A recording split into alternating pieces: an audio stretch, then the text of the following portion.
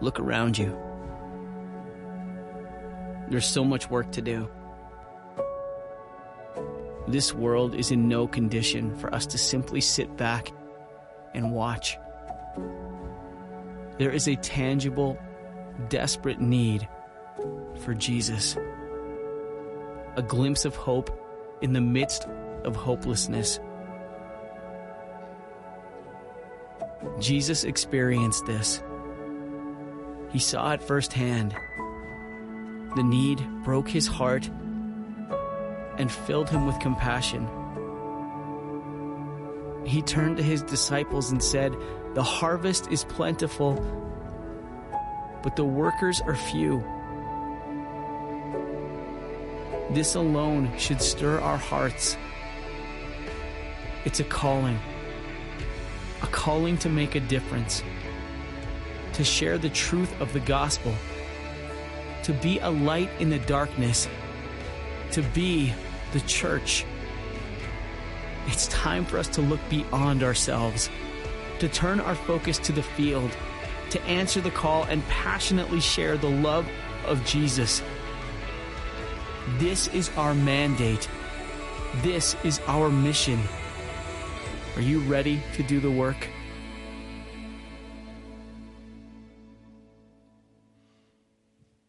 Well, amen. Man, isn't it wonderful to worship with all the generations? Isn't that a great, or maybe not.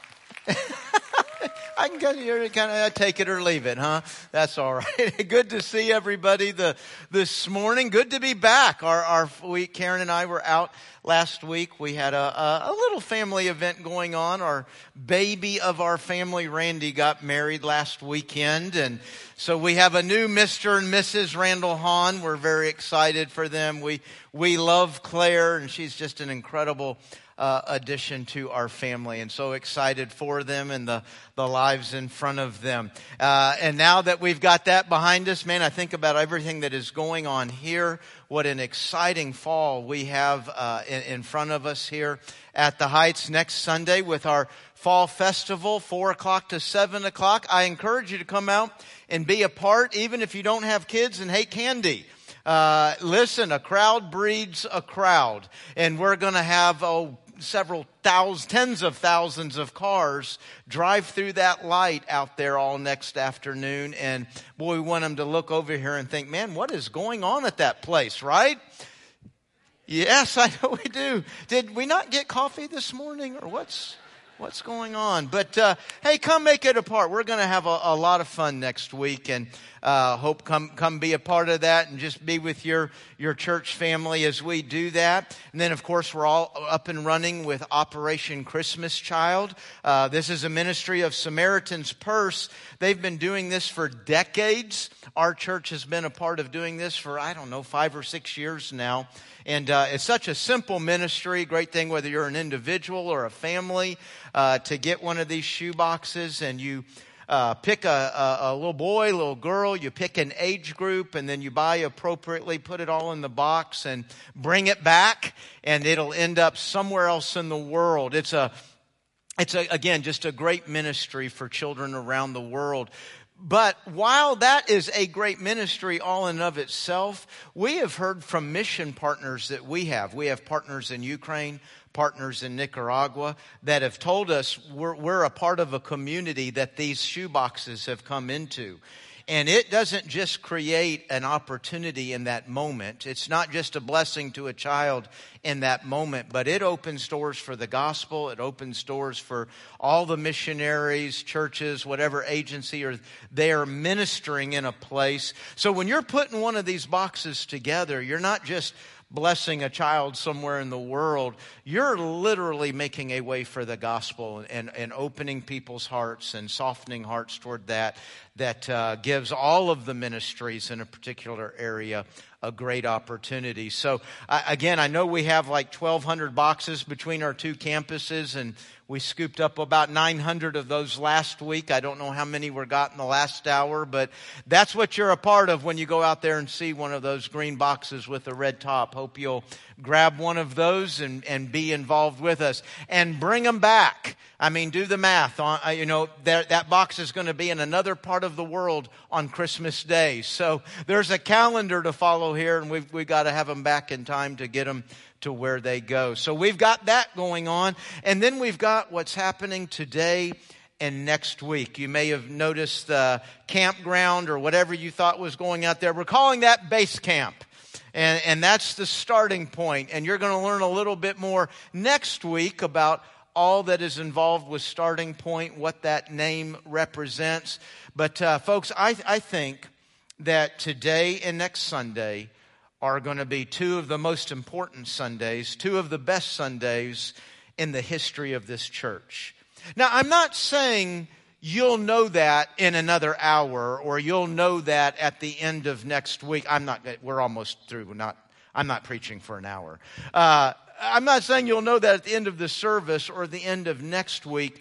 What I'm saying is, I think when we get 5 years, 10 years down the road, we're going to look back on October of 21 and say that was one of the most significant places in the history of this church. And that's what you're going to be. I'm kind of laying the groundwork for it today. Next week, you're going to learn the specifics about what's being put in place for you the individual in your following of Christ. So let's lay the groundwork for that today. If you have a Bible with you, turn with me to Mark chapter 1.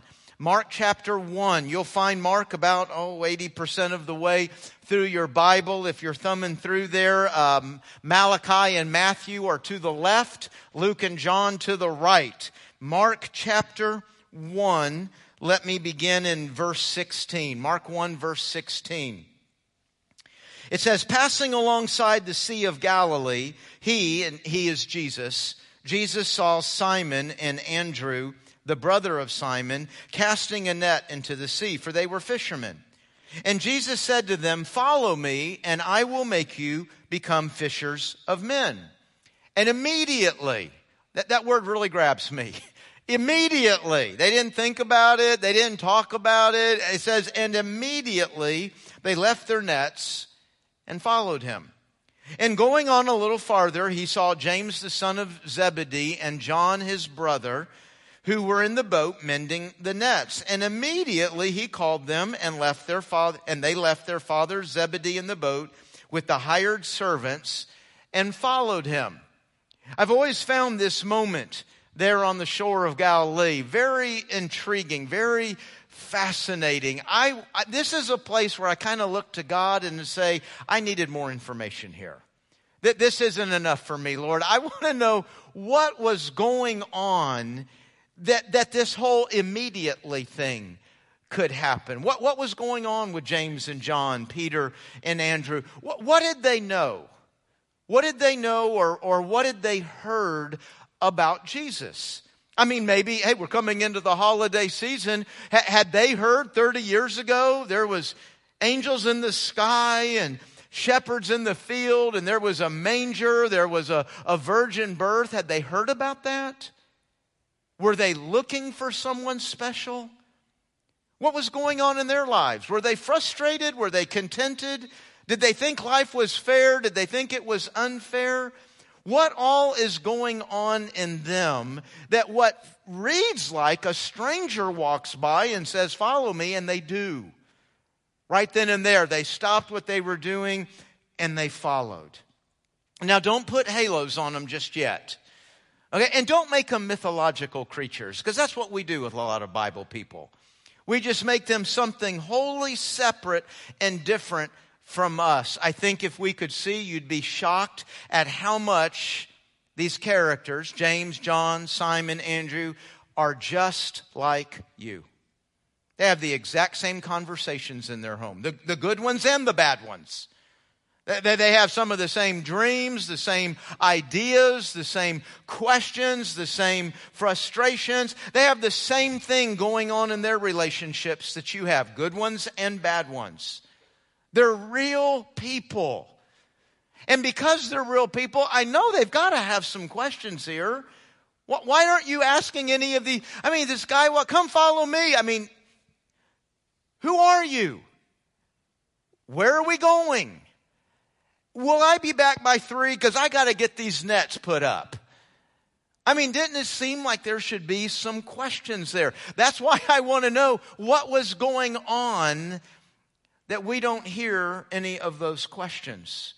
But it dawned on me as I was thinking through this that I was looking completely backwards. I'm looking completely to the past.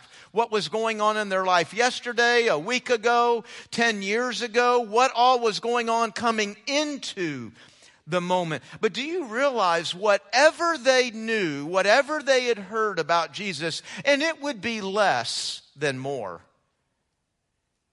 But whatever they'd heard, the reality is they knew absolutely nothing about the next step.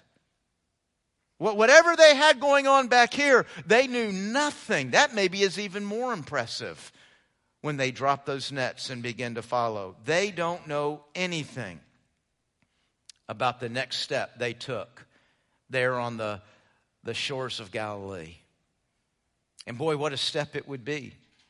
I know a lot of us here are probably familiar with the Gospels, and we know as they take that step to begin following Christ, we know what they're going to see. We know what they're going to hear. They're going to watch Jesus cast demons out of people. They're going to watch him argue with the Pharisees. They're going to watch Jesus love people that we don't love them. We don't even talk to them. They're going to watch Jesus teach. A lot of us think, boy, if I could live in Jesus' day, I'd see the supernatural. Actually what people were more in awe of is his teaching. He made life so clear, so meaningful. They would be in awe of what God would do through them. And then there would be other times where they probably could barely look at Jesus through their failures. Oh, he would accept them just as they are, but expect everything from them. They would know his patience, and they would know his chastisement. Again, they would walk with him through some failures. But as you read the story of the Gospels, as you watch these guys follow Jesus, you kind of get the impression somewhere that it's not as much about success and failure. And that's a strange statement. Folks, success and failure is real. And whether you just succeeded or something, it failed at something, that impacts the consequences, that impacts the day, the next week. Success and failure always makes a difference. But it appears as they're following Christ, it's not as much about success or failure as it is just staying in the journey. Taking the next step. Boy, I think that's illustrated incredibly in the life of Peter. And if you know Peter, he has some pretty big successes and then he follows them up as quick as he can with some failures. But he just keeps taking that next step. And a lot of us know you come up to that time right before the crucifixion and Peter's out there warming his hands by a fire in town in Jerusalem there and a servant girl walks up and says, hey, you're one of those guys that's a disciple of Jesus. You're a follower of his. And you know what he says? No, I'm not. I don't even know who he is, which was really the dumb thing to say. Everybody who knew Jesus was. Not everybody knew him well. Not everybody knew much, but everybody in Israel was talking about Jesus. And just, I don't even know who he is, but that's what he did in that moment. I don't even know who he is. What a failure. And yet, 6-7 weeks later, not even 2 months, same place, he would stand before not one, but thousands and preach, you must come to Christ. And you think, oh gosh, what a successful speaker he was. Man, thousands of people coming to hear him. No. Right after he said that, he would be arrested, he would be beaten and tortured. And when they let him out, guess what he did? He went right back to preaching. He went from being scared to be seen by one to being ready to be seen by the world no matter what it cost. Well, what changed? What happened in Peter's life that could take place? You know, the best I can tell, he just took the next step. He just kept following. You know, the invitation that Jesus issues here in Mark to Simon, Peter, and Andrew, to James and John, is the exact invitation that he issues to you. There's absolutely no difference in what Jesus would say to standing before you today. October 24th, 2021, he would say, come follow me, and I'll make you a fisher of men. Come follow me. And boy, that first step that's a big step right there. I think it's the biggest step anybody takes in all of life. It is on that first step that all of eternity divides. That first step is a determinant of heaven and hell. So it doesn't get much bigger than that. And I guess because that first step is so big and it means so much, I think, I'm not even sure how to quite say this, that I'm phrasing it right. I think preachers, me being one, I think we sometimes, I don't want to say wrongly emphasize, but just maybe so overemphasize the first step that sometimes I think what comes out is all that really matters is the first step. Listen, here's what it's all about. You got to receive Jesus. You got to ask him into your life. You need to come down the aisle. You need to say the prayer. Take the first step. And I look at 5, 6, 7 decades in America of people that fill churches, and we clearly have trained the believer to think all that really matters is the first step.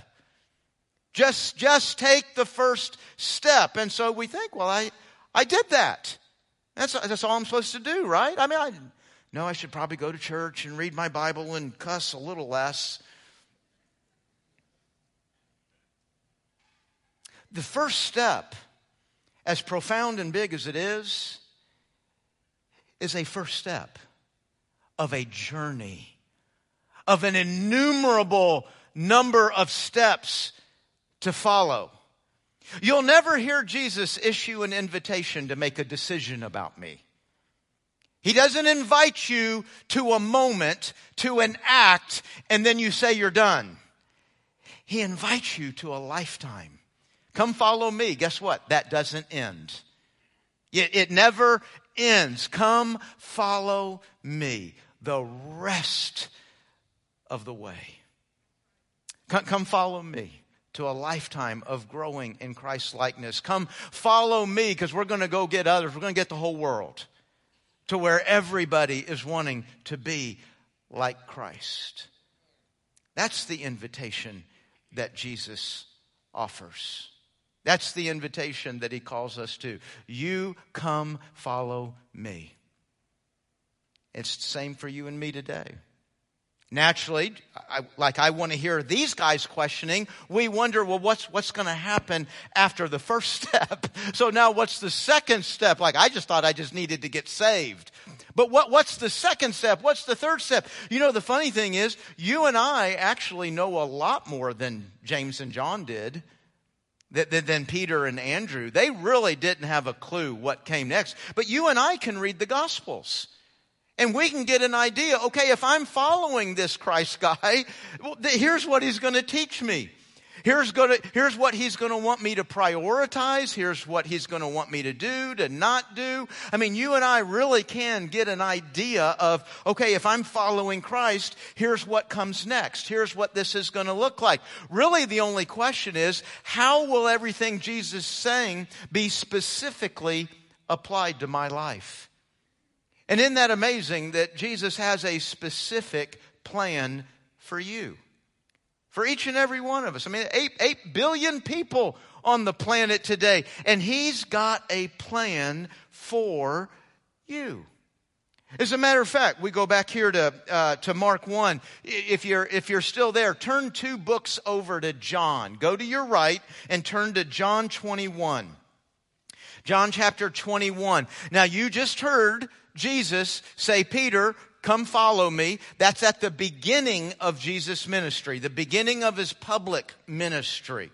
Okay, so now in John 21, we're at the end of his ministry. The crucifixion's already happened. The resurrection has already happened. A number of appearances have already happened. And Jesus is about to ascend back into heaven. But before he does, he circles back around to Peter. Because remember, Peter had a pretty big failure. Peter said, I don't even know who you are.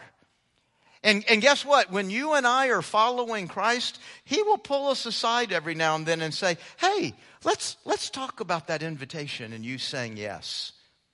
And if you were to read the first 19 verses, that's what you're going to hear Jesus doing. Hey, let's talk about the invitation and you saying yes. Jesus will do that in our lives. We'll revisit the invitation. We'll get some discipline on the invitation, some expanding on the invitation. So Jesus and Peter in John 21 have been having a pretty intense, pretty intimate moment.